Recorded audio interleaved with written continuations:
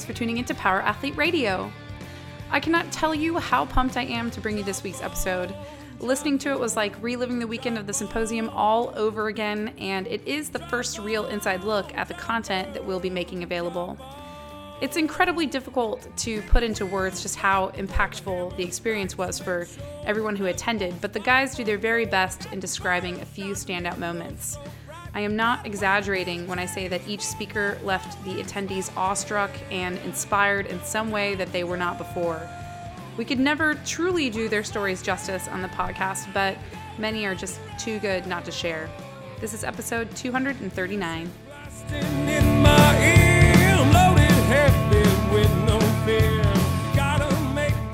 Ladies and gentlemen, boys and girls, Power Athlete Nation, it's that time again for the premier podcast in strength and conditioning. Callie. Can you hear that? Ladies and gentlemen, that is right.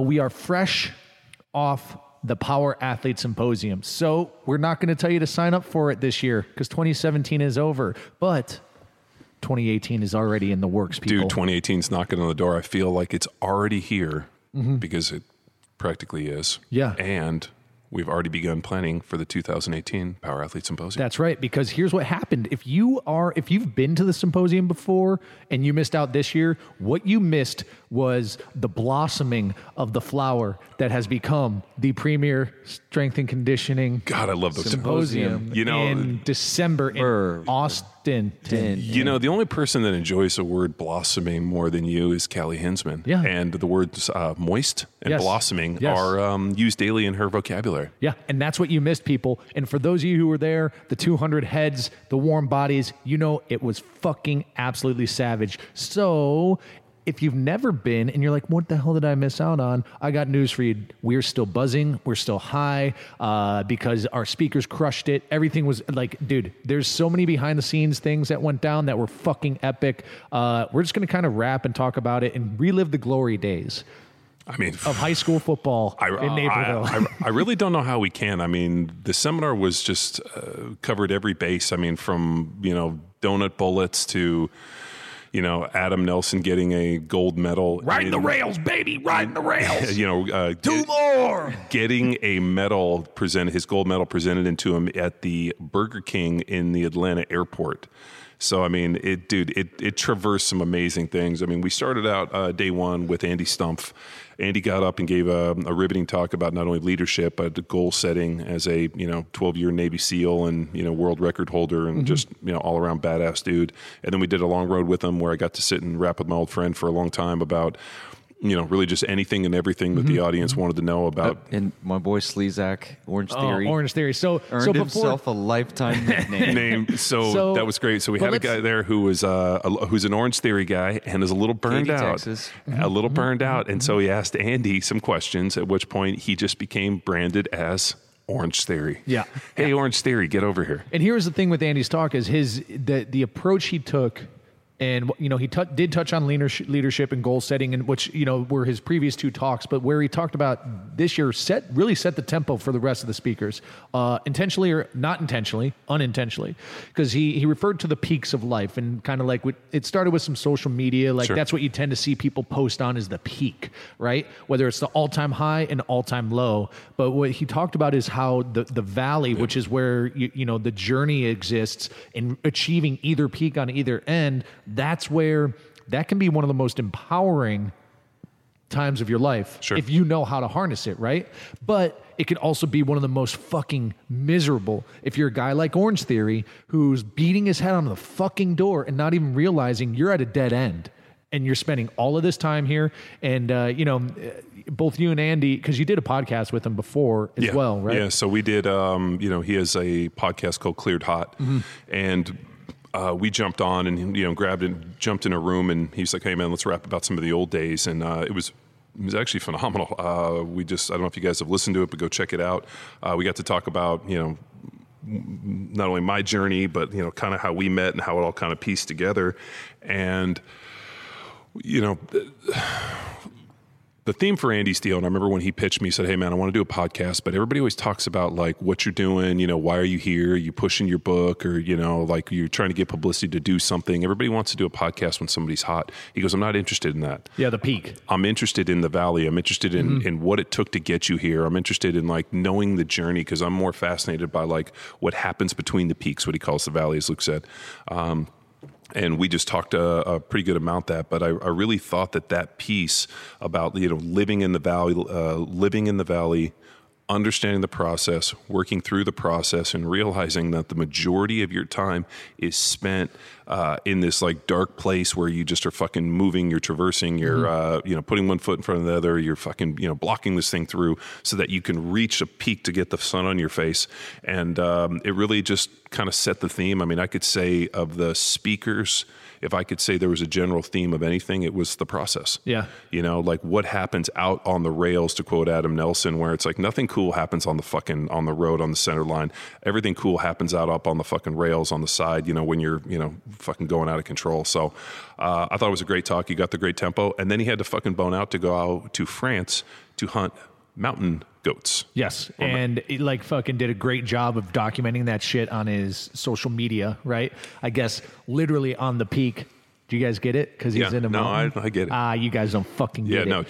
Check it out. But he had some valleys. I hear he lost his luggage on the way there. Yeah, and got delayed and held up, and almost missed it, but no, he ended up getting through and persevering through. So it was a great talk. And then Andy and I, we go on the long road, we sit down. Next thing, we go to lunch, we come back and... Well, no, we broke at that point and had fucking cocktail hour on the rooftop bar at Meridian 98, where they served these fucking lamb shanks that were fucking legit. So that was our VIP deal. Yeah, that was for our sponsors, and speaking of, dude, like, I guess shameless shout out for some of those sponsors, right? Well, it's not shameless. I mean, we had some amazing sponsors with Hate Brand Goods, Deuce, fucking Sorinex. Well, Sorinex was title. Sorinex and Power Dot crushed it. Stay Classy Meats, there's a story behind that coming up as well. Sure.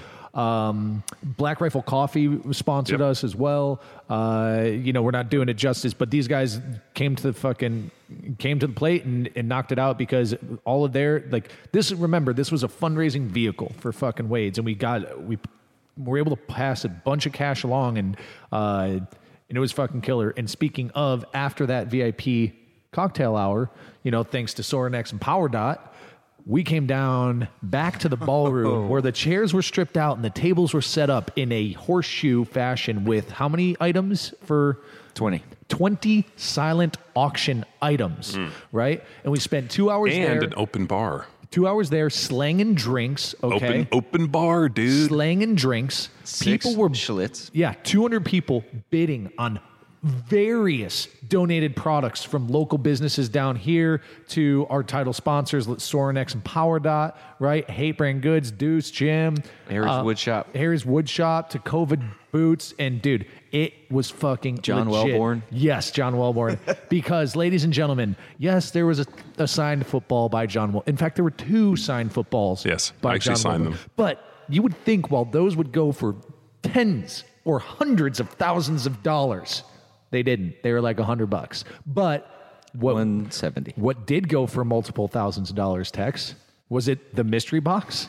It was not the mystery box this year. But hey, mystery box topped out $500. That is fucking all-time record for the mystery box. Who could resist the call of the mystery box? What's in the box? What's in the box?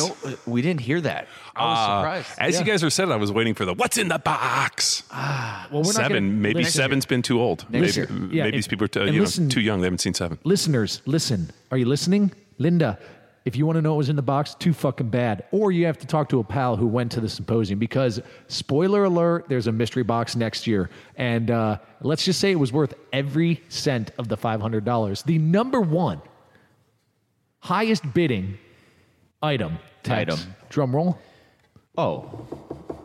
And John, pull out what's in your pockets right now. Uh-oh. Nothing. It's sweatpants. Well, it wasn't nothing on the night of the auction. Yeah, so one of the auction items we had was what is in John Wellborn's pocket, which actually bid up to $2,500 with a match of $2,500 from Dr. Tom Incledon, which... Oh. Yeah. You know, I didn't know this. Yeah, we got to chase him down. We haven't got that check yet. But he did say, "Hey, Luke, chase this down. I mean this. Yeah, I'm gonna forget about it." Inky matched whatever was in my pocket, and John Custer came through, a good buddy of ours, came through and with $2,500, and the way the story goes is Luke walks over and goes, "Hey, what's in your pocket?" I'm like, I don't know, probably nothing, maybe keys. He's like, "Well, we got some stuff." So as he crams money, like Slim Jims, Kit Kats, a bunch of shit, Coupons. I realize it's not enough. So I walk around, I start asking people, what's in your pocket? And Double D had like 7 coupons for nut butter. Which I was like, yeah, Send it. Yeah. Double D's like, hey, I just have these $1.25 coupons for nut butter. Do you want 7 of them? And I'm like, yeah, put them in the pocket. So he puts them in there. Yeah, Double D, interesting dude. So I go around. I go up to our fucking one of our buddies, and who's a FBI guy. I'll leave his name off of this podcast. And I was like, "What's in your pocket?" He's like, "I got some nylon handcuffs." I'm like, throw it in. So he throws them in my pocket. Then I go over and I see Rudy Reyes, and I'm thinking to myself, "What's in Rudy's pocket?" So I cruise over to Rudy, and I'm like, "Rudy, what's in your pocket?" And he's like, "What do you mean?" And I'm like, "Well, do you have anything in your pocket?" He's like, "No, I can't put things in my pocket. Look how tight my pants are."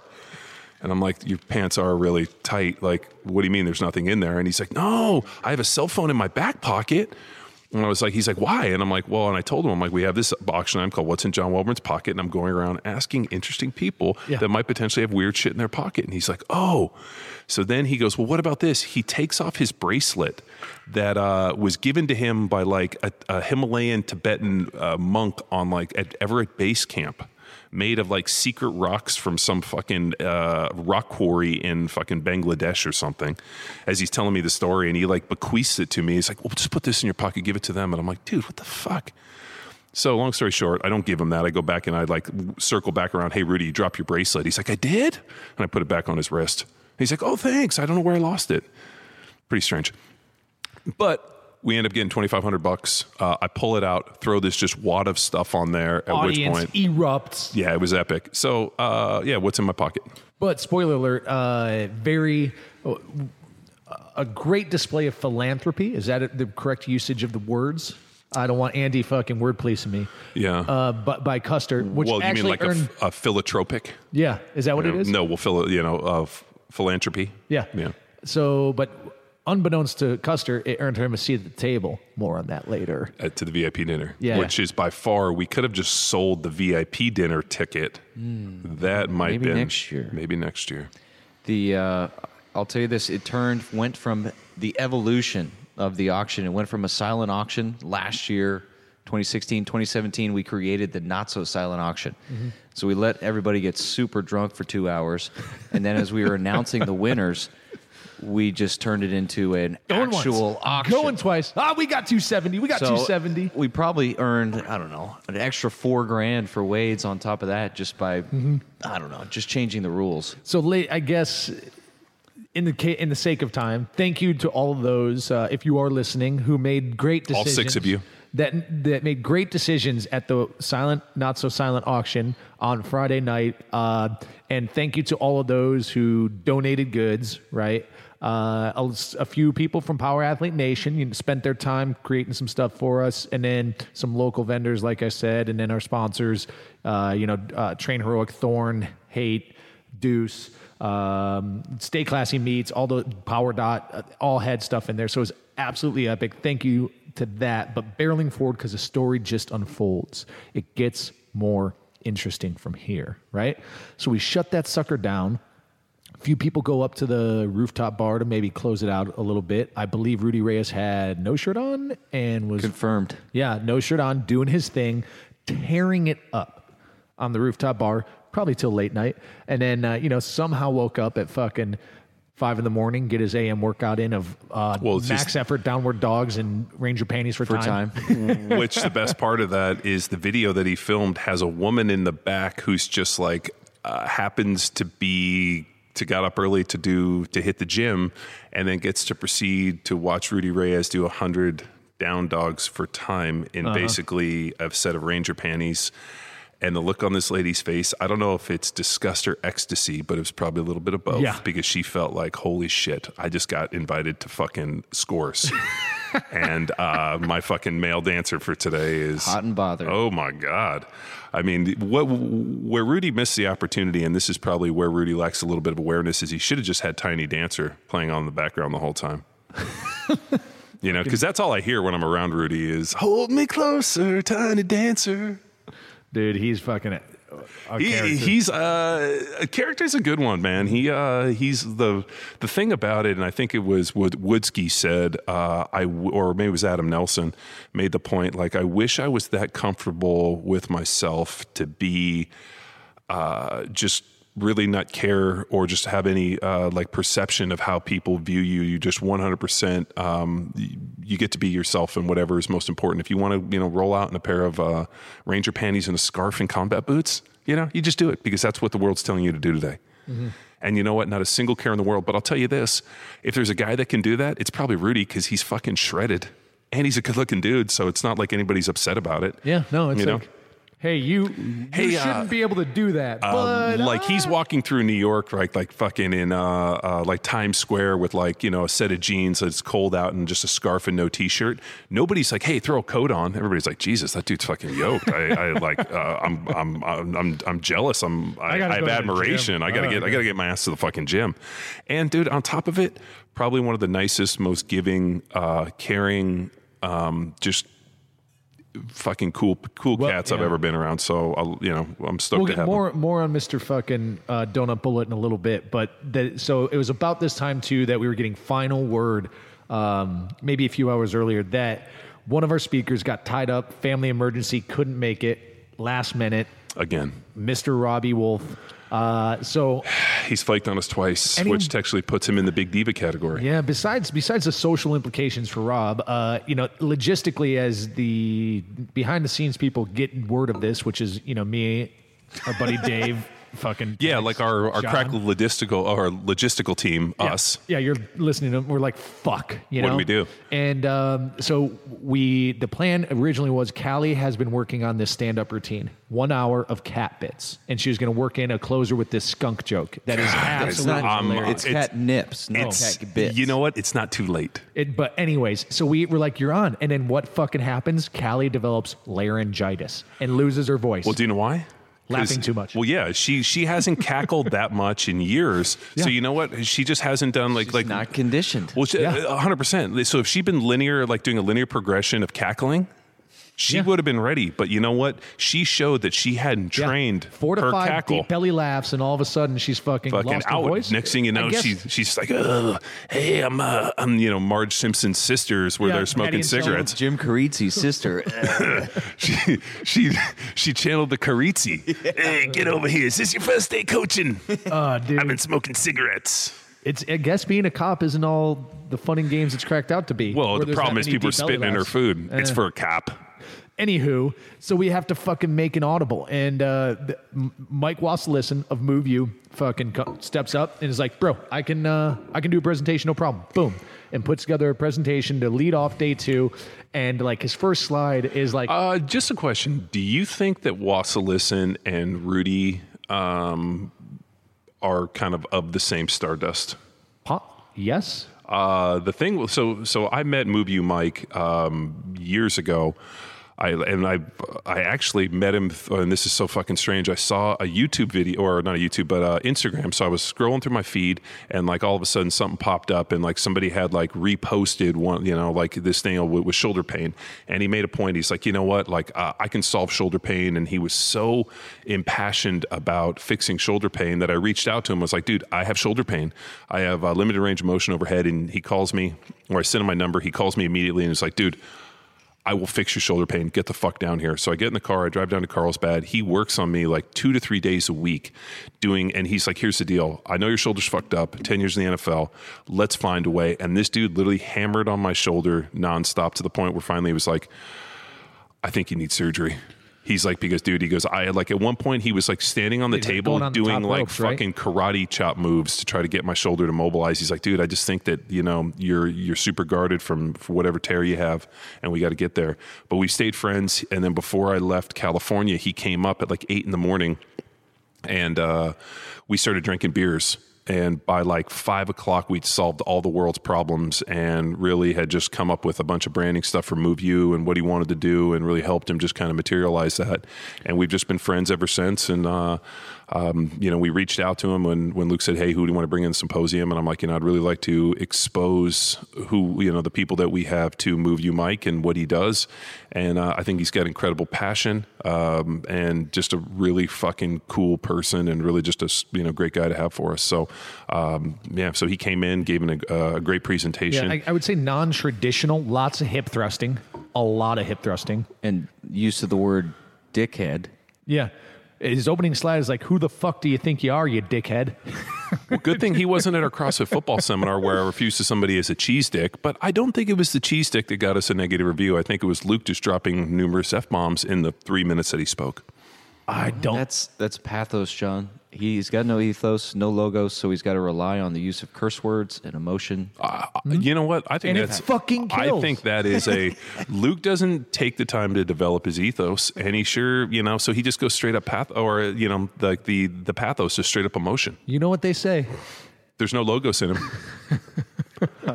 But Who? What do they say? What do they say? Barreling forward. So I will say this: Barreling forward through I asked space. Dr. Tom for a fun fact, and he said, "How about I laid this one on me?" And he said, "You ever hear that there's no matter that can be created or destroyed? Like you can't." Yeah, destroy the law of conservation of mass. Yes. And So he matter. said, "How about this? If matter is destroyed, all these atoms go away, and then you find a mutual connection with somebody, the same energy, and you just click like that." Then it's possible that at one time the atoms that you have were connected to the atoms that you're hanging out with. So maybe Wait, You.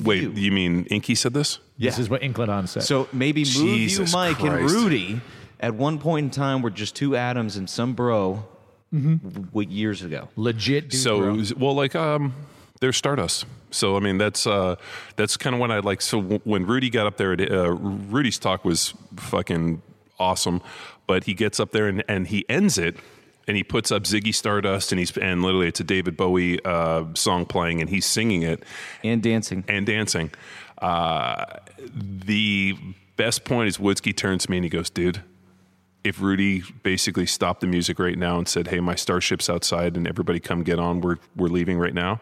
He's like, and he walked out and he got on, and there was a starship out there and got on. He goes, how many of these people you think would follow him out? I'm like, everyone, me too. And he's like, yeah, I'd fucking be sitting right next to him. If his starship's outside, we're all getting on and we're all going somewhere. Drink this Kool-Aid first. Yeah. And I was like, sweet. Is it cherry flavored? So no, it was it was cool, man. Yeah. So Move You, Mike gets up, crushes it out the box, has a you know, really sets the tone with just some incredible energy, and just gets rocking and rolling. So Then Dr. Tom pops on with you because last year Tom went 3.5 hours and we stayed at the venue another 90 minutes after we were supposed to get out, and we just told the guy, like, we're not done. yeah. And Tom was nowhere near done. So we're like, if we put him on the long road, which is the segment where John, yeah. you and the guest or speaker, or whatever. I've known Tom for almost 20 years now, and there's stories and there's information and there are things that I know about Tom for over these years that I wanted to pull out of him, that I wanted people to know that he might not necessarily have ever talked about or ever really just, you know, let people know. So I know that stuff. And so what I wanted to do was connect Tom with the audience on just more of a personal deal about his history, who he is, how he got there. And so my job was just to basically pull that information out, like interviewing him, and allow him to talk about who he is, because a lot of times he's never going to tell you this stuff. Mm-hmm. But being able to talk about how he grew up, where he grew up, his background and the things, and just some of the information about him. And the crazy part is we didn't even get to one of the single most important things that I wanted to talk about was Tom's graduate work at Arizona State. I didn't get a chance to talk about that, but just a little story about Tom. When Tom was at Arizona State doing his graduate work, he was working in like the performance lab, and they brought in a guy, and they wanted to train. The goal was to train a bodybuilder to win a major professional bodybuilding show without the use of performance enhancing drugs. So they were going to do blood testing. They were going to do anything they could do with training, manipulation, everything. So he and another guy had access to this lab, had access to every technology available to them. And they were doing to the point where they were doing blood draws 2 or 3 times a day. And they were actually doing blood draws during his workouts so that they could see where all of a sudden he went from anabolic to catabolic. They were like checking his deal, like recovery. They knew exactly how much sleep he needed deal. And the guy stepped on stage and ended up winning the Night of Champions. And I forget the year.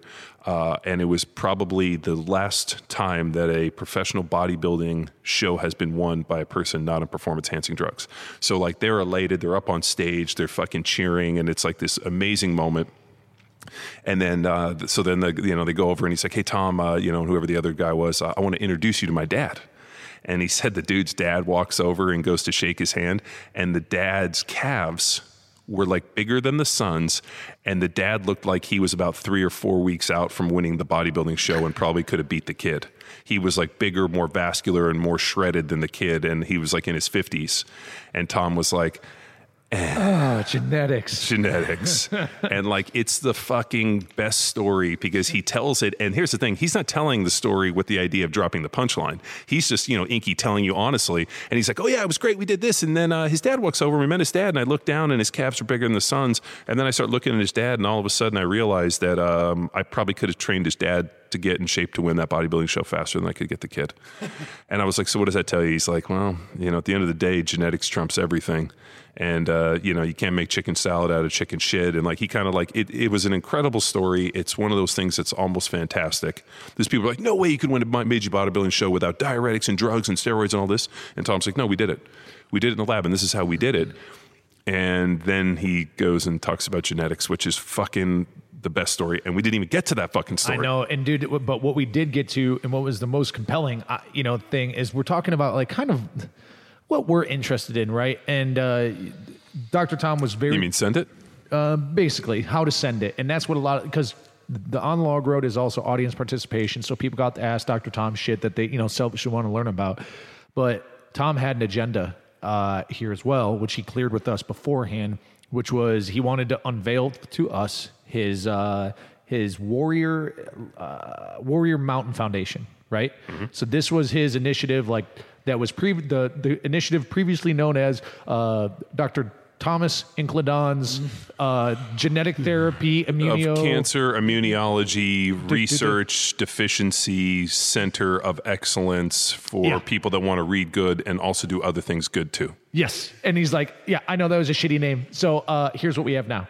And basically he got some backing by a family out here in Austin of whose daughter was diagnosed with a form of cancer with 100% mortality rate. And this cancer has never been successfully treated. Has never been put into remission. I forget the specifics of it, but basically these folks went and lived in with Dr. Tom, and Tom did his genetic testing, his problem-solving algorithm, and what he ended up doing is curing this cancer. Literally curing it. And they modeled it out. And for the last year, they got to a model where they could cure this cancer for $60,000. And what he was excited to announce to us is through the fundraising and kind of rebranding of the Center for Research of Dr. Tom has been rebranded and refocused with this Warrior Mountain, is they can now cure cancer for $30,000. And the goal is to get it down to $500 and then eventually get it to zero. Free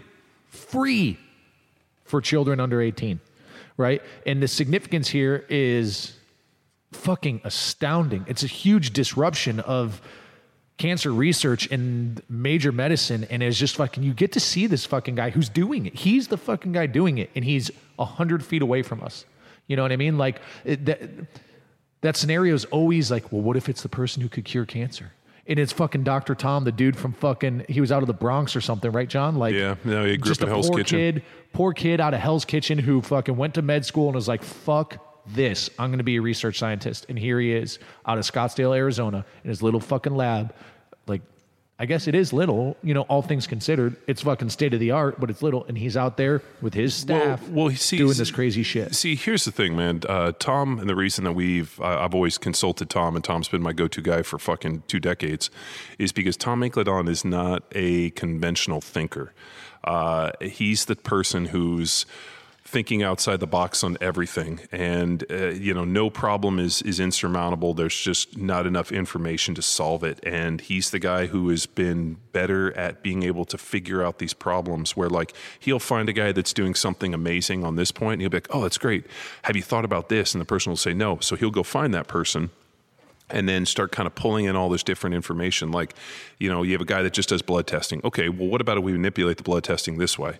Oh, I hadn't thought about that. Like, he's the guy who's asking the question of like, why, how come we can't do this, and trying to basically put this puzzle together. And he looked at it from, the model for cancer is broken. We're trying to basically treat people with broad brushstrokes, where cancer is an individualized disease. It has its own genetic code. Yeah, so he went down and started doing genetic testing on people that had cancer and figured out that there was something within the genome, there was something within their genes that either, expressed itself or was there, and then at that point going and figuring out like what treatments would work based off of this information, and then finding just other ways to look at it. Like, they found that tumors and different cancer cells react to ultraviolet lights and different colored lights.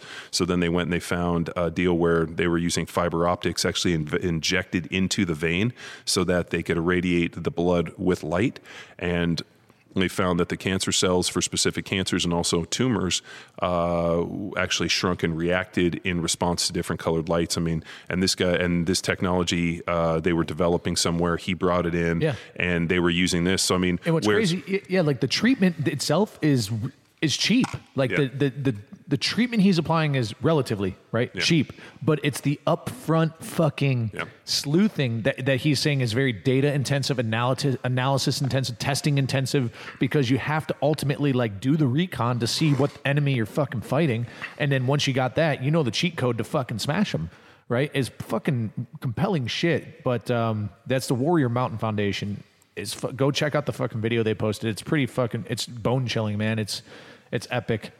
But no, and it's just it's such a funny, I guess, split of stuff we talked about with him is just like, hey, what vitamin should I take if I'm recovering from surgery? Is creatine good to take? And he's like, yeah. And then he's like, oh, by the way, I'm curing happy and like passionate and happy to answer that simple shit. But he's trying to figure out how to disrupt a $50 trillion business of fucking basically killing people for money. And he's like, the cancer model's broken. They're killing people faster than ever.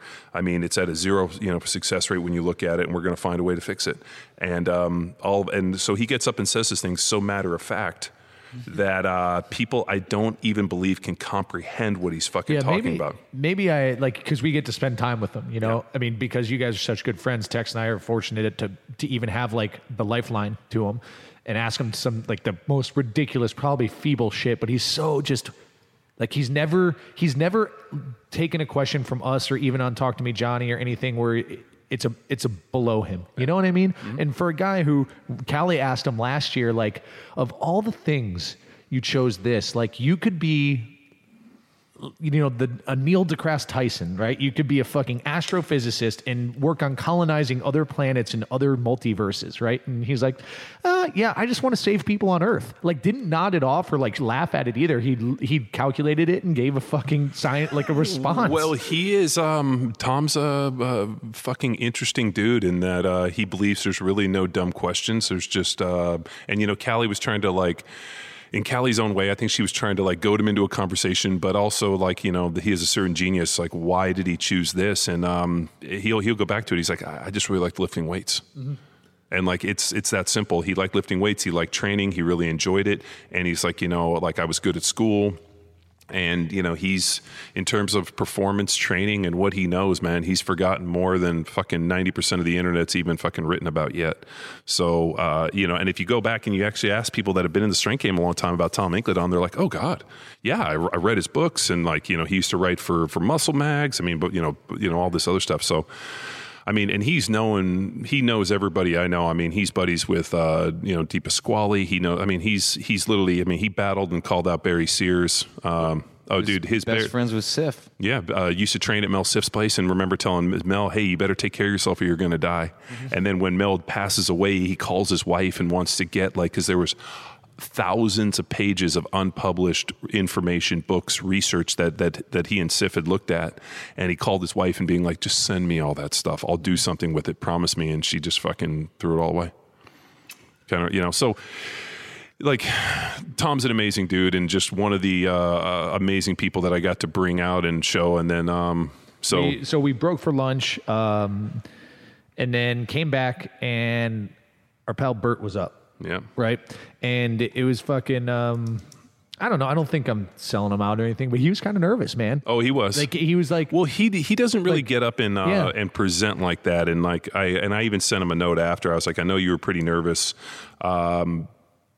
But not only was your speak or your talk was amazing, you speak very well, and it just took you a few minutes to, I'm the same thing, dude. When I get up and speak in front of large groups, I'm always a little bit nervous, and then the minute that I get a laugh, as soon as I can see a connection and get a laugh from somebody, instantly it all goes away, and I hit my stride. And I think for him, the minute he got up and he was talking about being legendary and creating a creating it's really just that idea of the process, but a tradition, but how to make impact, right? So, he's legendary has a lot of connotation. It's here's how you make an impact in your life or someone's life, right? Being relevant when you're not in the room. Yeah. That's how we define legendary. Yeah. Yeah. And, it's fucking, kind of broke it down in, I think 10 elements or whatever. Without kind of spoiling it, the one that I did not catch that, I may have been running around, but that is fucking epic, Tex. But what I did catch was, in terms of being impactful and being either authentic, is something he pulled from Woodski. Woodski's name is floating around every talk, but was leaning in. Right. So if you're sitting down and you have an opportunity to share a beer, share a cup of coffee, and shit's about to get real with the discussion, and you're presenting your emotion or need help, and you're talking to the person across from the table to you, what do? Do they lean in or do they lean out? Because it tells something about it.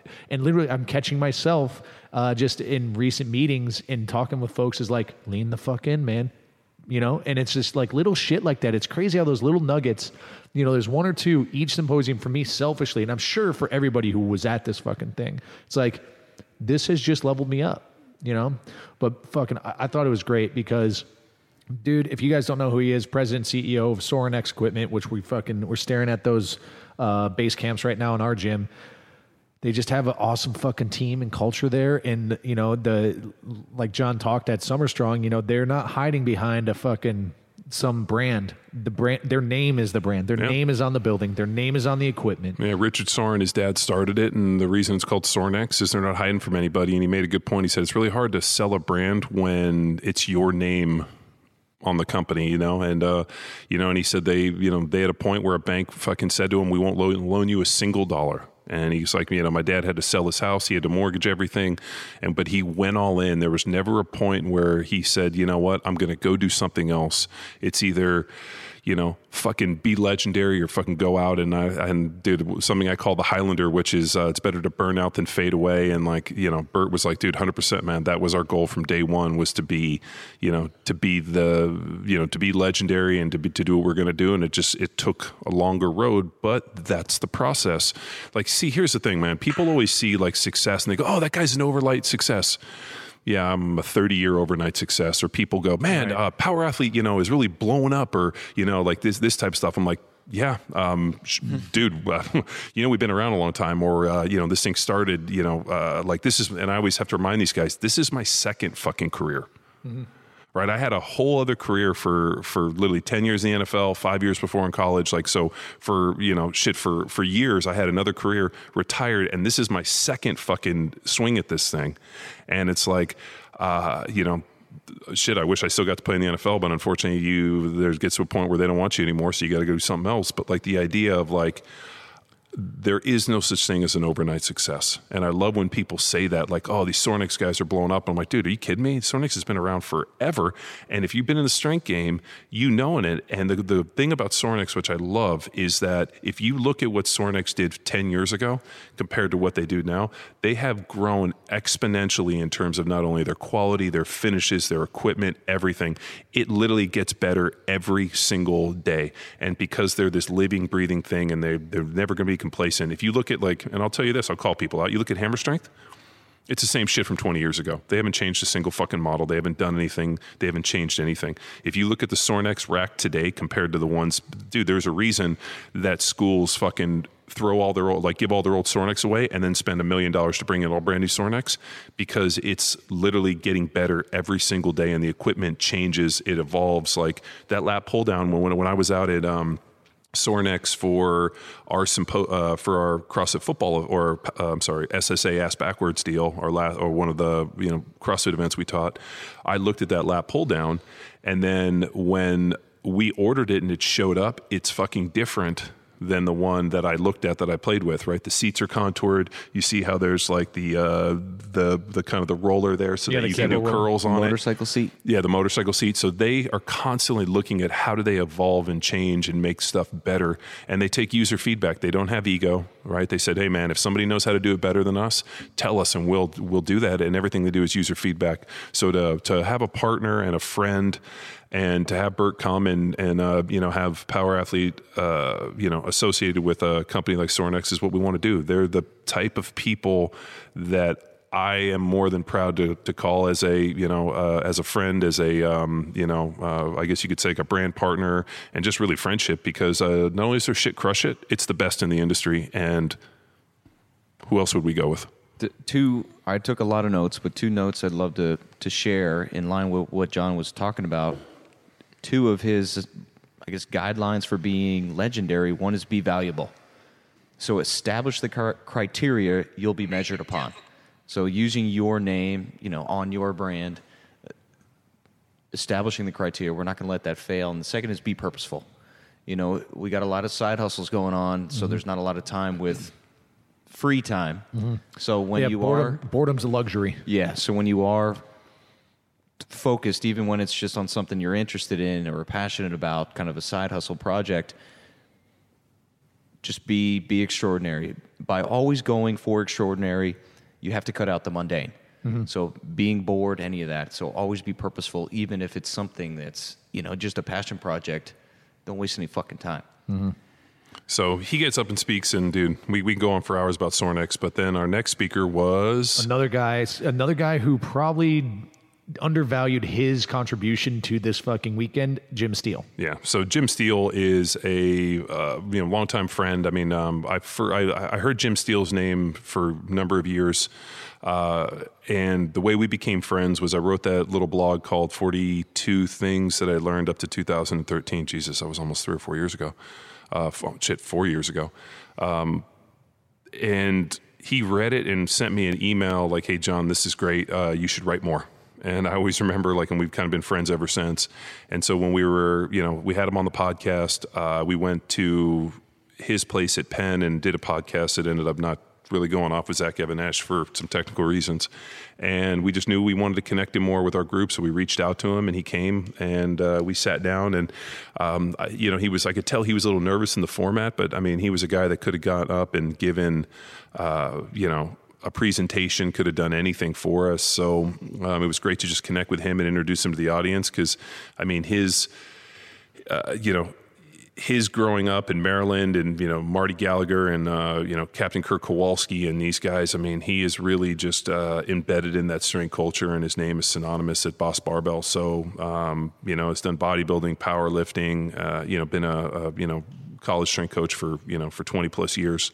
So really cool. Had a great conversation with him, and just great storyteller, great presence, natural, authentic fucking flow. And just, I don't know, I got a kick out of it. He's going to be a repeater because he's got more to offer. And I think it was a cool way to introduce him to the event, and and vice versa, I guess, or speakers to, or attendees to him. And just getting him more on people's radar. So we do the long road with him, and then we fucking, well, here's the thing. We've been broing out for a little bit, so, and talking some meathead shit. So then Dr. Christy Anderson, Tom's partner in crime at Cosenta, comes up and just basically fucking melts faces with pain treatment, right? So she's a naturopath, functional medicine. She's also, but isn't she also an MD? And an MD, yeah. So she's got a lot of credentials behind her, and she's a sharp gal, because I know Tex and I and John, we go out to Cosenta, get some blood drawn, and like,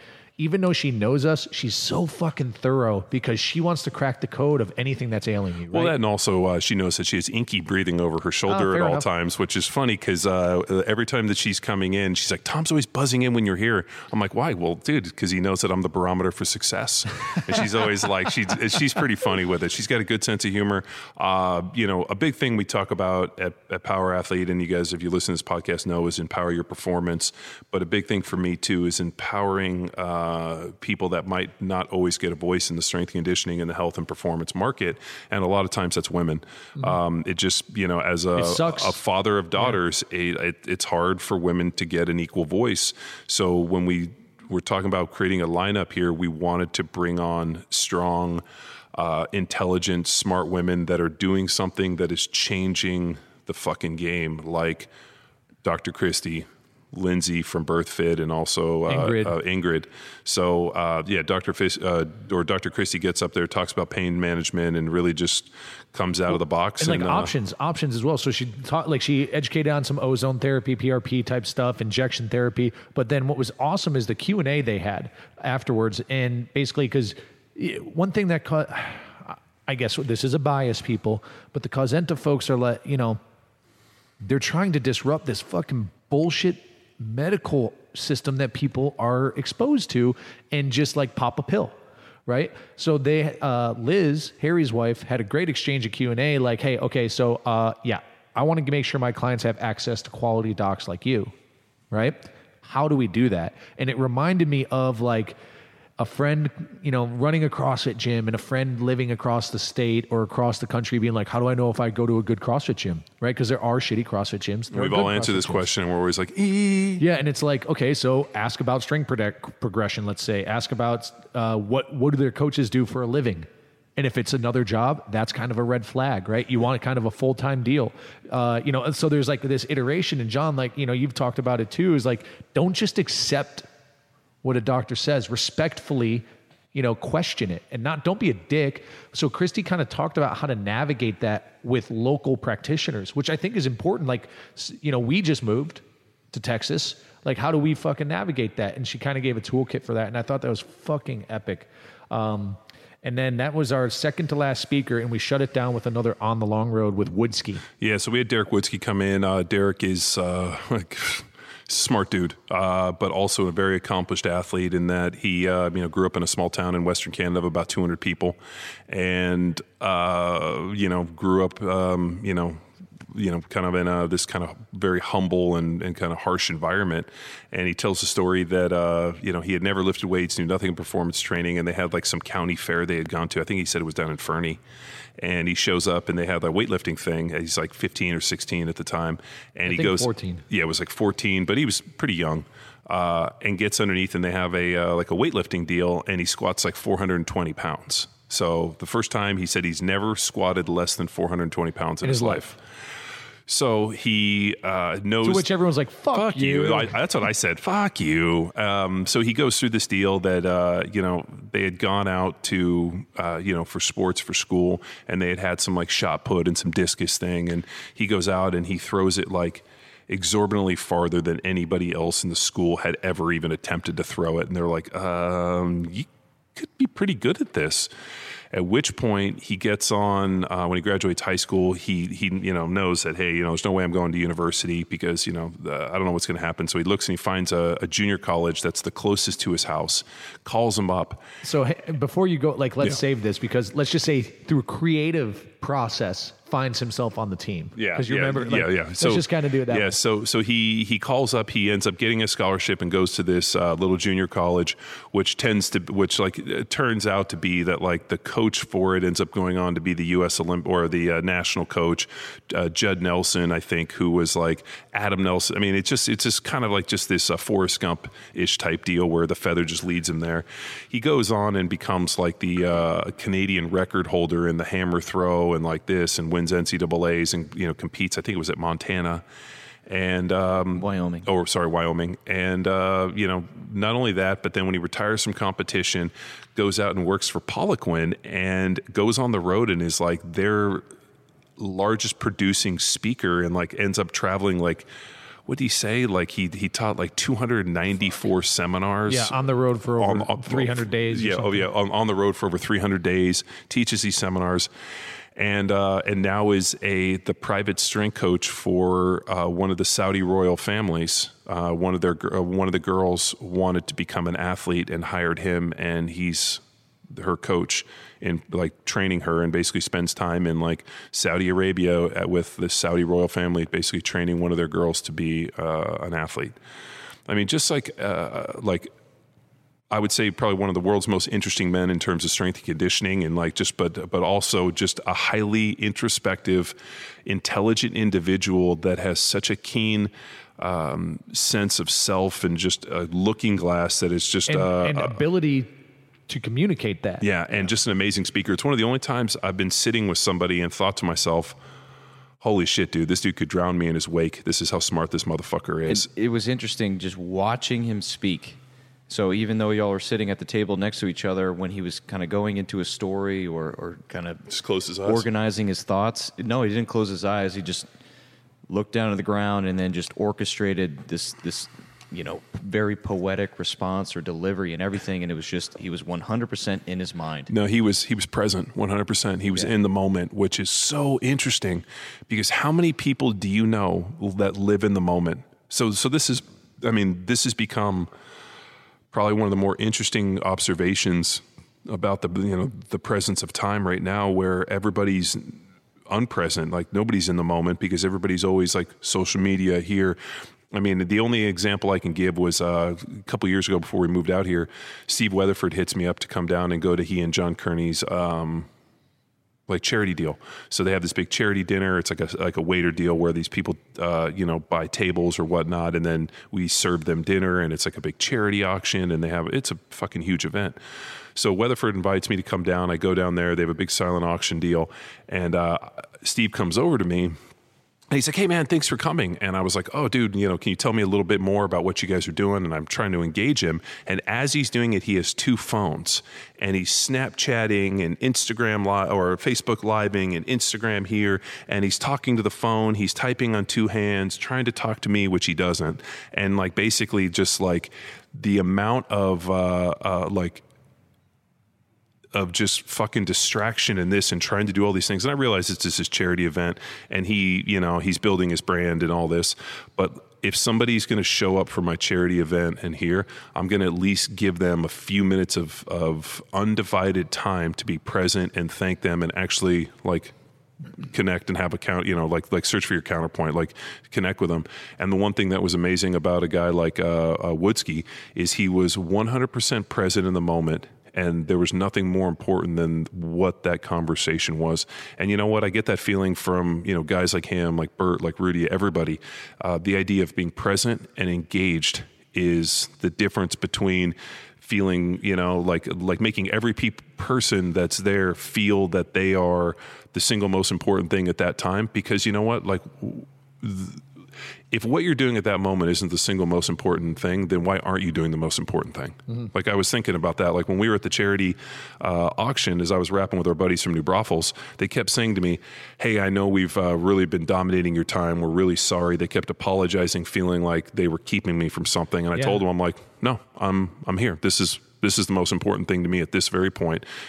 Talking with you guys isn't isn't taking my time away, isn't a waste, isn't anything, dude. You guys are, you guys showed up to the event, you're contributing, you guys follow the program, you listen to the podcast. Like, this is the most important thing that I should be doing at this very moment.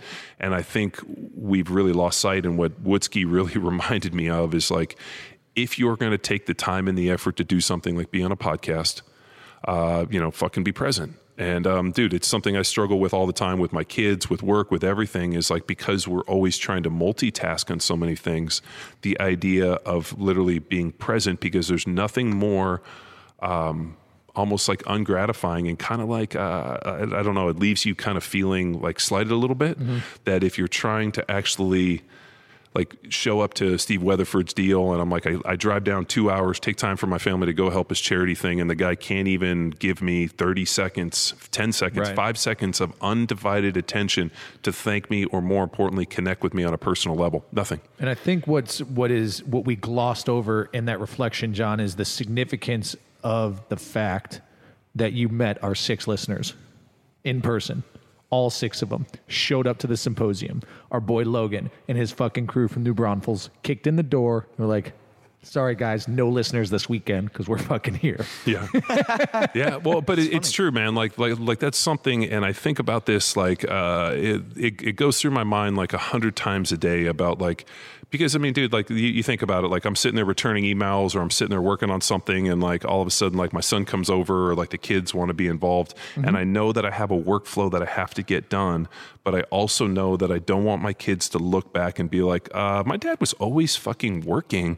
And even though he was there, he was like just a fucking taking up space or breathing our air. No, I know, man. And like, that's something like I really, I think we all struggle with.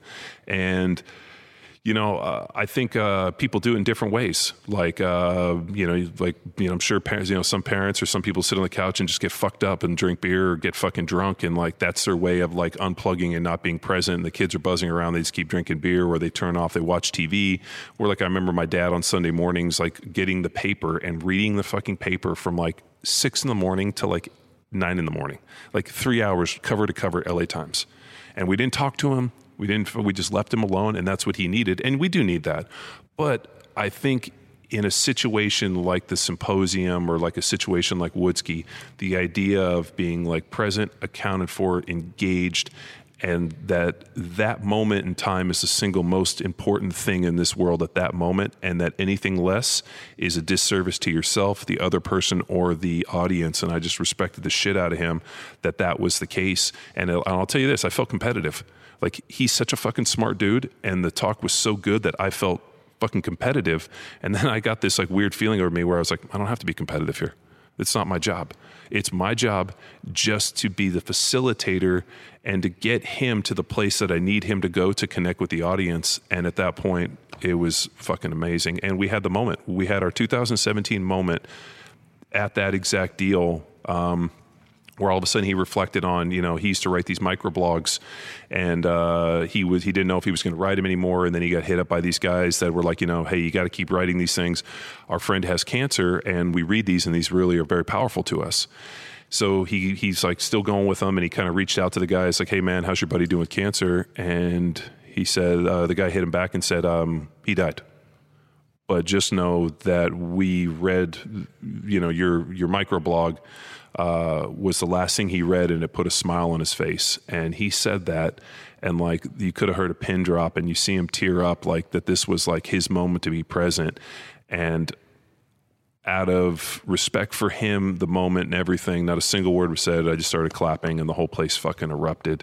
And standing ovation. And at that point, fucking nothing more needed to be said. That was the shut fucking, it down. yeah, that was our moment. No questions, nothing. And dude, the guy was literally brought the fucking house down, as he should. But it's so amazing to see somebody have the potential to have the moment and actually fucking cross the threshold and do it and feel like you're a part of it and be like, okay, this is fucking amazing. Let's just end it here. And we did. And then we got a chance to go to my house. Yeah. And have probably the other best moment of this 2017 symposium. The Stay Classy crew and Power Dot, thank you, comes through, brings Flutters out, who's like Nike Training's private chef. They fly him out. Stay Classy Meats, which is raises these bisons, these Kobe bison up in Yellowstone Park, brings like 140 ounce Kobe fucking tomahawks, which is the official steak cut of meat for Power Athlete. Is the Kobe fucking tomahawk. They bring 40 of these Yes, things. this is a fact. Yeah, it is. And the fact that they brought 140 ounce Kobe fucking tomahawks as a big fuck you to CrossFit HQ. So if you're listening to this, go fuck yourself. They show up. I buy this big ass cowboy cauldron, this 42 ounce epic fucking barbecue. That's like this hanging fucking fire pit. Flutters goes out there, cooks these fucking steaks. Steve, who's the owner of Stay Classy Meats, gets up, talks about the bulls, how they raise sustainability, how they're trying to change the model. And just, dude, puts this dinner that goes off at my house. Dude, we had just finished our backyard. We got the lights strung. Everything looked amazing. Dude, went off without a hitch. And, dude, it was probably the other best moment of that whole deal. 30 people just smashing fucking animal flesh, right? Off the bone. Off the bone. Because it's just- Kobe fucking tomahawks. And dude, it's just the way things should be fucking done, right? And it was a crowd of like-minded individuals throwing back cocktails, eating fucking steaks, celebrating friendship, some newfound friendship, some fucking old friendship, and truly, you know, like a family party moment, you know? And it was fucking epic to just have a lot of great character in one place at the same time and smashing Kobe tomahawks. Just happily smashing Kobe tomahawks. No, it was great. We had an amazing event, so we were stoked on that. But I Everybody guess had a great time. Another shameless fucking, because Stay Classy Meats fucking crushed it. Yeah, And so their objective is to bring that provide an opportunity for the multi-generational rancher, right? It's fucking quality meats, quality raised beef, bison, and various other proteins, right? And they're launching in like Feb, right? Yeah. No, 2018? they asked me like, hey, you know, what can we do for you? I'm like, I just need a whole bunch of this in my freezer. And the guy was like, just tell us what you want. And I hit him back and was like, well, tell me what you got because I want it all. And so, like, I'm telling you, fucking people, like, check out StayClassyMeats.com or just Google Stay Classy Meats and fucking sign up and plug in because I think this is where it needs to go, man. Like, the cyclicality of this thing. We're in this big ag type of cycle now, and I think it's going to cycle back to empowering the little guy, right? The small business and providing a platform to do that. That's the objective there with these guys. So It was epic. So yeah, we finished up that day. Then we come back on the next day and we open up with the major variable, right? Because it had fucking it rained all week leading up to and snowed Thursday before the symposium. And it doesn't snow in Austin. And as you listeners may or may not know, the gym here is freshly built, so it's not like we sodded anything. You know, we didn't pave the whole fucking property. So Which is, I think we're going to go back and put in some. Yeah, so we had to grade. And there was soil, and that soil souped up into fucking muck. And we're like, fuck, how are we going to pull this off? Because it's kind of indoor-outdoor logistical thing. And, you know, again, the elite status logistical planning team was just basically sitting on like, what is the fucking audible here?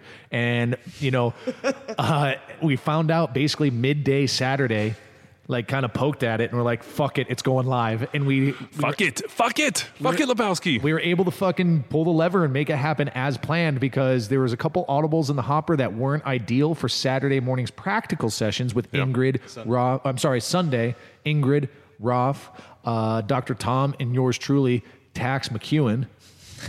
See. And so people fucking showed up, and we had 100 people at a time, had a trolley shuttle them here, and fucking they got exposed to, like, honestly, again, another the continuity of delivery of material between three strangers. I know, Tex, you've worked with all of them, so you kind of knew it was coming. Three strangers in a house. Yeah.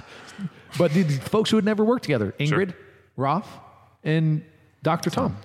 And it fucking, dude, people's minds just got blown. And we managed to pull that off. And anyone who's planned this type of shit where you have to rely on the weather, it's the worst because it's just the worst. It's the worst. It was the fucking... Well, it's the worst until it's not the worst. And then it's the best. Yes, that's... To quote Nate Austin, that is the Nate Austin single defining factor. Everything's the best until it's not the best, and then it becomes the worst. Bingo. And vice versa. But that was how we kicked off the the first part of the final day, and people fucking. I'm telling you, it was awesome. We had to cut that off at 100 people just because capacity issues. We just didn't have the ability to go with more people. So we rolled back in, and then we had Lindsay. Lindsay so, Matthews from BirthFit. So if you guys haven't checked out BirthFit and you guys haven't checked out Lindsay, go check her out. Go look out birthfit.com and see what this girl is doing in terms of setting the conventional methodology in terms of not only childbirth, pre and postnatal, and what they're doing. I mean, she looked at it similar to Dr. Tom, like, what are we doing now? What are the problems it's causing? What did we do in the past? What were the changes? And, just some pretty amazing stuff in terms about, chiropractic, training, massage, like every discipline they could think to prepare women to go through this thing called childbirth. And the idea that if the child is born without some form of drugs, not only does the childbirth happen much faster, the mother is healthier, the baby is healthier, and the woman's recovery is dramatically faster. And so they went back in time and, looked at what the midwives were doing and really just put together a system. And now she's gone out and educating coaches and creating these, BirthFit kind of coaches to work with not only these women through this process where, we've gotten to this idea where, having a baby is a medical process when it's not. Every human being on the planet has come into this world the exact same way. And we've done this for fucking hundreds of thousands, millions of years. Literally evolution forever. has happened this way. And so all of a sudden now modern medicine has got into this deal and we have to do this and this. And they look at it more as treating a disease more so than anything. And this girl is doing some amazing stuff and in our vein of empowering performance, bringing a voice for more badass chicks involved. She came in and I don't think the audience was ready for what she was talking about, but I'll tell you this, it was one of the best things that I saw at the symposium and probably one of the most needed. I mean, we talk about battling the bullshit the most needed, in terms of like what we do in performance training. This is battling the bullshit in terms of like childbirth and how to have strong babies. I mean, and a personal story, we always laugh with my mom. When my mom's water broke with me, my mom drove herself to the hospital. She had me in 45 minutes. And I was a 10 plus pound baby. And then she was home before noon because I was born at 7:30 in the morning. She was home before noon and left me at home with my grandmother and my brothers, and then went to the store. And the baby doctor, her gynecologist or whatever, the OBGYN, saw her at the supermarket or at the market. My mom went down to Moore's Market and was buying something. He saw her in there at like 6 o'clock that night and was like, "What the fuck are you doing here? You just had a 10 pound baby at 7:30 this morning." And my mom was like, typical my mom, "Well, I got fucking kids to feed. Yeah. Get the fuck out of my way." Yeah. And literally got in the car and drove herself home. And like that story of like, no drugs, just fucking old school women. Like that's what she's trying to like as she was bringing it back, all I could think of is you should bring Doris Wellborn in as your fucking birth advisor to be like, well, just bite down on this fucking stick and just have this baby. Cause she even made a good point. She's like, the reason that these women are going through these 18, 19, 20 hours of labor is because the drugs are prolonging this thing. The reason that it's painful and that this process happens is so that it can get over fucking fast. And like we've gone back, but she had some amazing shit. And I was just stoked to hear the info. As I guess, no kids, but willing to start a family, right? It was very informative for me. Some staggering statistics. The fact that there's like a loss of mentorship in mothering. Well, here's the thing and too. Support network.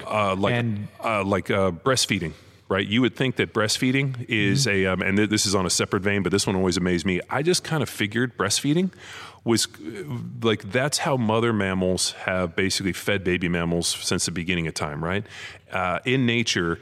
There really isn't any learning curve for like if you want to see like fucking cows or just any type of animal that drinks milk, like it's pretty self-explanatory. Like they figure it out pretty fast. They latch and it's done. Humans, on the other hand, it's much more complex. And I remember when we first had our twins, like the breastfeeding thing, and I remember being like, well, don't you just know how to do this shit? Don't the babies just figure it out? And when I did some research, it turns out to be a very, very complex deal. And the reason being is forever we lived in these kind of, small social circles. And as women had babies, there were always older women, aunts, mothers, different people around were like a support network to show this, how this would happen.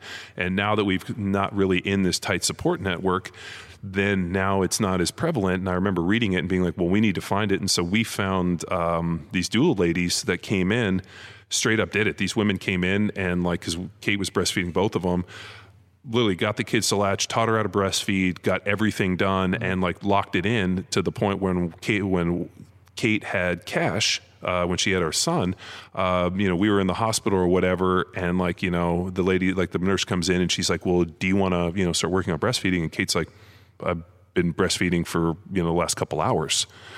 She went and got the baby and literally was like this, and the lady's like, do you need help? And she's like, no, I had twins. I breastfed exclusively for fucking 6 months and a year. I know how to do this. But that knowledge base and that piece, you need somebody to teach it. And I think what we forget is that it's a tough process. And she is. Yeah. One of the more compelling things that she was talking about is that as there's research and theory. So, and she was clear on that that's all done by men. That after as early as 7 days after conception, baby starts to experience the environment of the mother through the mother, right? And specifically movement, which is where, she created her version of fundamental movement patterns that babies will use to develop an upright walking pattern and healthy movement as a young adult and into adulthood. And what they're doing is it's also kind of therapeutic prenatal, postnatal work, movement flows as prehab, rehab for the moms. So they're fucking exposing, in theory, the infant to these patterns by having the mother do similar patterns prenatal, postnatal. Is it really crazy? I mean, no, I think it's fucking epic. It's so brilliant, and it's so when direct connection. Well, when you're listening to it, you're like, wow, there's no doubt in my mind that the information that she is telling us right now. Yeah, why wouldn't people be all doing? Why isn't this mandatory shit? Well, because here's the thing. We have this idea, and if you look at what's happening right now, especially with abortion, right? There's this idea that the unborn fetus is not even a life form until it crowns, until it comes out. Yeah, so they kicks out the door and is like, I'm here, bitches. Yeah. So the idea is that for abortion, if they can basically keep the idea that if you come out and say as early as 7 days, that baby has the ability to connect with the mother to not only know movement and experience the environment that the mother is within 7 days, then isn't that a living organism? That's the thing. Yeah, it is. So then you have this abortion thing, which is a heavy topic. Kate and I argue with this one all the time. She's like, well, nobody should have the right to tell a woman what to do with her body. Okay, that's true then. But then you also want standardized health care where now you don't want me to tell you what to do with your body, but now you want the government to provide me health care. So I we argue about this constantly. I'm like, here's the deal. I don't, abortion, I don't think anybody, am I pro-choice? Should people have the ability to decide what they want to do with their body? Yes. Am I going to tell them what to do with their body? No. But am I so naive to think that if you conceive a baby, that if you go and have an abortion, that is not killing a living organism? I don't believe that, right? Because based off of her talk, if the baby can experience a mother's environment without 7 days, then to me that is a living. And I've always felt like that because dude, I've seen, this is such a hot topic, and people, I believe in this and this. But at the end of the day, here's my thought, man. At some point, should everybody have children?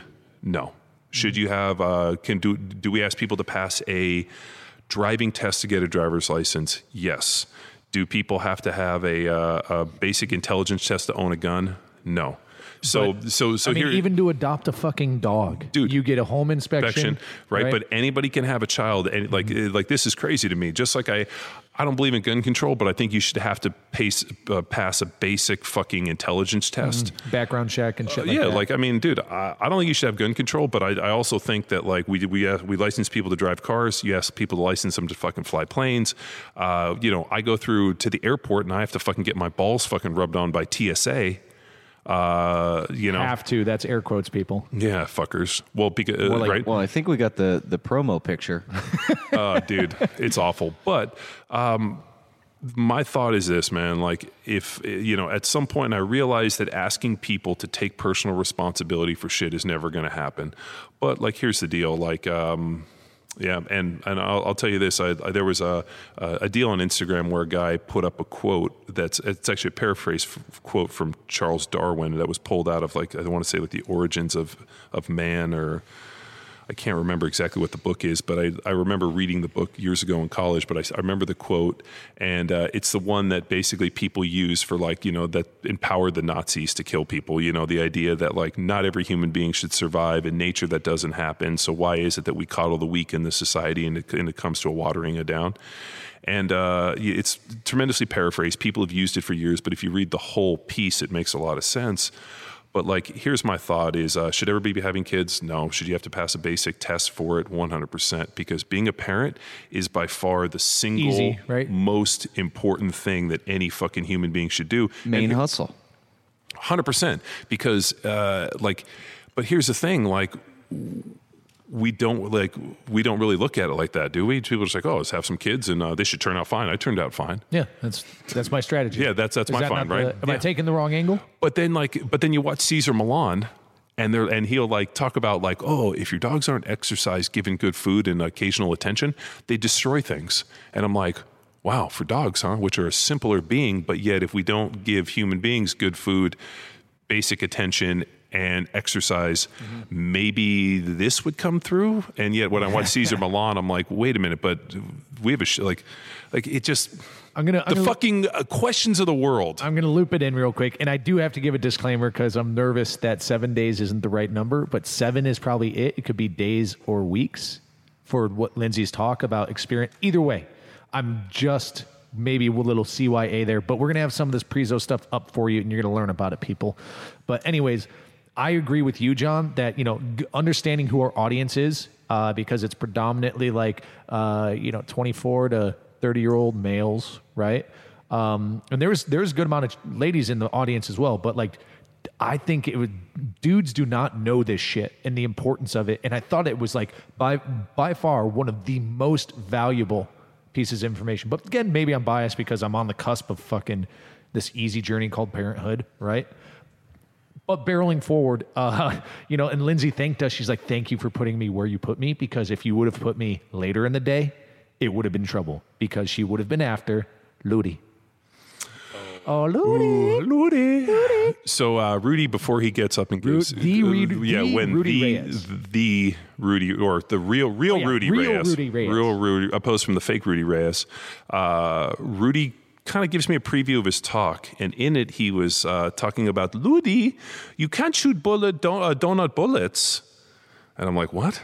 And he was talking about, Ludi, those donut bullets won't kill anything. And I'm like, what the fuck is he talking about with donut bullets? It's like, so yeah, I got it locked in. Yeah, so and then he's like, oh yeah, talk's gonna be great. And I'm like, what? I'm like, donut bullets? What the fuck is, like, I'm not a donut guy. I know there's a lot of people out there that are, like, big into these donut things. I'm just not a donut guy. Like, it's just not my jam.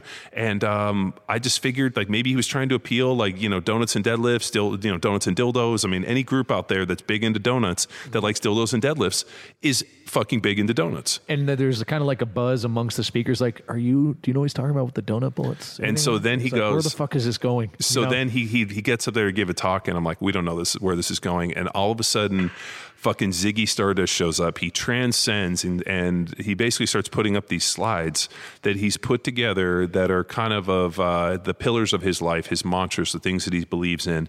And he fucking goes down this road, and he gets into a story about, he was raised in an orphanage in Omaha, Nebraska. He ends up meeting this guy who was like Chung Su Sit. I can't remember. So I just remember the last guy's name. I'll try and look it up. So the guy's last name is Sit, who's like a short order cook at like a market near the place. straight up Mr. Miyagi style. He turns out to be like a kung fu master and trains Rudy in like kung fu, and then puts Rudy out into these like, kumite events. But here's the best part about Rudy's talk. Rudy gives you no Chunman Sit. Yeah, Chunman Sit. Rudy gives you no context for anything in his talk. Time, place, location. Nothing. He just drops you in the middle of shit. And all of a sudden, he's talking about being at this martial arts tournament, and he's doing teacup hands, and he's fucking imitating these fucking things that he's going with. And what he doesn't tell us is he won, I want to say it was like 20 world championships in Kung Fu over the course of a number of years. And he told me this. It was like a course of a couple weeks. Yeah. Like, no, but it was over a couple of years. He won. It? Okay. Yeah, he wins 20 of these things. The only other person to win 20 world championships in Kung Fu was Bruce Lee. So if you look, it's like Bruce Lee and Rudy Reyes. Jesus. Yeah. So he goes through this whole shebang, and then gets into this, like, drops you in the middle of this story of like they were like in Iraq, and like, this whole thing where they got dropped in the middle of Iraq, and they had their camouflage that they had was like jungle camo, and they were in a desert environment, and so he's searching for like flour to camouflage their gear, and tells a story about like General Mattis, who at the time I think was like Colonel Mattis or whoever, comes through and like has this like storybook meeting of him. I mean, just like not only an amazing storyteller, but such a impassioned dude. And then showed this video this clip, this commercial deal that's on YouTube for Beyond. Yeah, for Beyond, his sponsor, which is ironic, seeing as it was filmed in Iceland, and like the imagery and like the way that they filmed it was just made me jealous I wasn't there. But the best part about it is we had Rudy on our podcast, or we tried to get him on, and he called us from a sat phone in Iceland while he was filming it. Hey guys, we're on the podcast or whatever. I might get dropped. I'm on a sat phone. I'm filming this thing in Iceland. And we were like, we can reschedule, dude. And he did. And then he flew out and crushed it. And we kind of thought... Well, he rescheduled twice. The second time... And we thought we were that, like, before we really knew him that well. We just thought he was like a big diva flaky. And now... Big diva. Now I wouldn't say that about him. No, he was probably trying. And, at first didn't really understand how to make the call, right? He's not a super tech guy, right? Then he found this... Probably told the guys, like, well, you're going to need a sat phone. And he fucking is like, okay, I'll call my sat phone guy. Which he probably has a sat phone guy, a guy like that. Gets a sat phone, and then we're like, sat phone's not the best recording media. Yeah. We'll just reschedule. He's like, all right, well, I'll just show up one day. And then fucking boom, there he was. He showed up one day, and that was epic. Because like we had one of our best, our amazing podcasts with Rudy, which was hilarious because this has never happened to me before. But after we pushed it out, I had probably a dozen texts and phone calls from people in various, similar work environments to him, people I've known, like people that are legit fucking operator type of people that were like, what the fuck happened? And I was like, what do you mean? They're like, we listened to this. And then the best is, I guess Bert was like sending it around to people. They were like, dude, listen to this. And like the best is Bert calls me and he's like, dude, that was epic. I'm like, you didn't even hear the 2 hours before or the 2 hours after. You just got dropped into like the middle of this things. The 2 hours before were like, and then the 2 hours after where all of a sudden he like went on a vision quest. Dude was epic. Like he just an amazing time, an amazing speaker. I got the stats here. So 14 gold medals, 4 Wushu Kung Fu Midwest Championships, as well as 10 Jingwu International Grand Championships, an esteemed honor held only by one other American-born martial artist, Bruce Lee. Yeah. And he almost took you down. You know what, though? He didn't. Because why? Because I fucking escalated faster than him. I saw the writing on the wall and where that was going and knew that I was going to have to escalate faster, and that's why I put him down. And I was happy to just be not involved in that. Yeah, and I was thinking when I looked at that barbecue poker, I thought I might have to take him down and kill him with this barbecue poker if he goes crazy. But you didn't, and we learned never shoot donut bullets. And fucking Rudy gets standing O, like you said. And yeah, and then his spaceship landed, and we all went on, got it for a ride. It was epic. But then we shut it down after the next fucking speaker, which was did hilarious. Not disappoint. Adam Nelson, who is had probably Olympic gold medalist. Yeah, Olympic gold medalist, Thrower. silver medalist, thrower. Like, dude has probably one of the best stories in the history of sport. And the best part is the guy's like NCAA speaker, travels around, works for Equinox, like just like an amazing dude. And all of a sudden he walks over to me and goes, "How the fuck do I follow that?" And he's like nervous, and I can see the nervousness. And I'm thinking, when you have a dude that has fucking a gold medal, who are going to get to close the symposium, and he's fucking nervous because Rudy's talk was so fucking out there. And all of a sudden, what does he do? He goes to his car and proceeds to get the silver and the gold medal that he won, that he had never taken to a talk, never showed, puts him in his pocket as a fucking trump card, as fucking horsepower in case he feels that he needs something to push him over the top to battle Rudy Reyes in the fucking finisher. And he comes out, dude, and crushes it for the final talk. Talks about, I mean, just if you guys just do a little bit of Googling, you can check him out. If you weren't there, you suck. But his deal about basically... Well, he was on our podcast previously as well. Unbelievable. But, Twice. But the deal is basically he loses the gold medal in 2004 by like a fraction of an inch on the final throw. Basically overtime. Yeah, basically overtime. And, he's in Greece. He's in like the home of the Olympic Games. It's his fucking moment. And all of a sudden he gets branded as like the loser, the first loser, silver medalist, two Olympics in a row. And 8 years to the day, 2012, 8 years to the day, he gets a phone call that they went back and retested the samples for the Greek Olympics, and the guy that beat him tested positive, and he's now the gold medalist. So waits 8 years thinking that he's the first loser to all of a sudden now do a medal exchange in the Burger King of the Atlanta airport for his gold medal. And he said he's standing there and, and like he didn't get to see his flag hung at the highest point, didn't get to hear his national anthem played. And I was actually thinking about the millions of dollars that he lost over the course of that 8 years. Endorsements. He lost his sponsors, speaking engagement, book deals, USA Today. I mean, dude, when you win a gold medal, I mean, look at the girls from gymnastics. Like that type of stuff, I mean, sets those guys for the entire point of his life. And here it is in absolute obscurity, becomes the gold medalist. Mm-hmm. And like that fucking... like the dedication, the amount of time, the thought and everything. I mean, to go to the dark place, the journey, the valley, whatever you want to call it. And then all of a sudden to be standing there and get this thing and be like, this fucking piece of shit. Right. I mean, dude, just such a fucking amazing talk by an amazing human being. And the recovery, I don't know if that's the right term, but the process after that moment and just polarizing moments in that talk, fucking highs, lows, and then fucking punchline and lights fade and fucking standing O, and it was over. And that was it, man. And it was like, I guess from our side of it, months of hard work, late nights, early fucking mornings. While we joke as the logistical crew, we had 13 or 14 volunteers, right? Fucking MCK missed a whole day fucking getting some shit ready. Sam McGrewer, the driver, Uncle Dave, the driver, Ben Taylor, right? Yeah, BT. Couldn't happen without those guys. And I know, like, if you're listening, you're like, oh, cheesy fucking thank yous. No, sincere thank yous, because I don't think you understand. Like, we joked about this leading up. Like, this wasn't about a fucking party barge, right? We were trying to do a fundraising vehicle, but really, in actuality, we sit back, we reflect on it, and it's been a few days, and it's just like, what the fuck was this? Like, what just happened, right? We had our moment.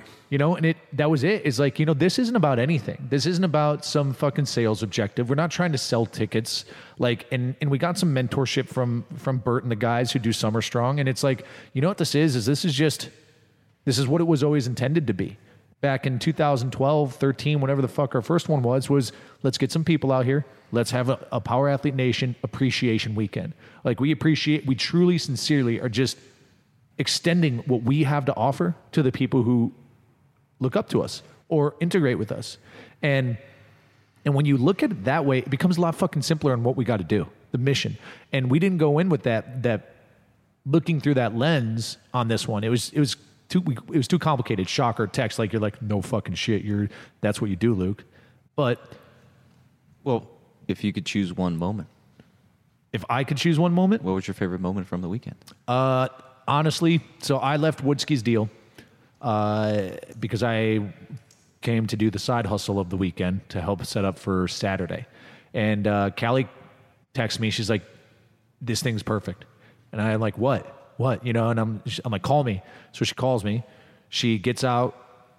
You know, I can hear the fucking crowd. I can hear things going on. She gets into a room. She can barely fucking talk because she does have laryngitis. And she told me what happened with Woodski. And I was walking down this driveway right here, and I fucking sat down on the curb and just like took a minute. And I'm like, we fucking did it. Like, this is what it was about, right? And I wasn't even there.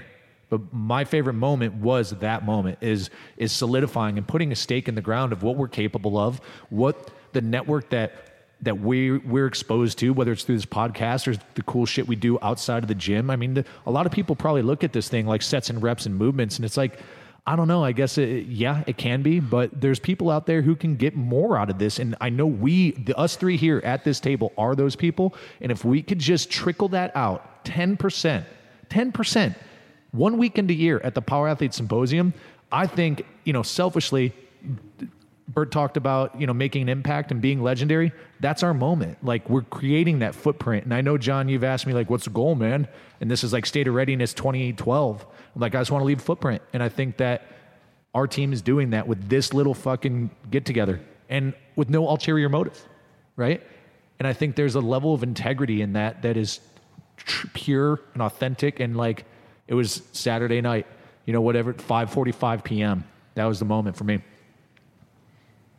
Yeah, I would definitely say Woodski's moment was pretty amazing. The other one is, and this is just kind of a laugh, but I remember like before Luke left, he gave the microphones to different people because we were kind of, when we did the long road, people were asking questions, and like as Woodski like dropped that, and all of a sudden like I see him like as he kind of gave that piece about the guy passes away, and I see like the tear in him kind of, you know, basically like eyes welt up, and you could hear a pin drop. I like, just as I went to go clap, I saw Bobby with the microphone, and I like looked at him, and he wasn't even going to like hand it to anybody. Nope. So like I see him just standing there with like the microphone at his waist, and I like, just as I was standing up, and I see tears in Rudy Reyes' eyes, like he's crying.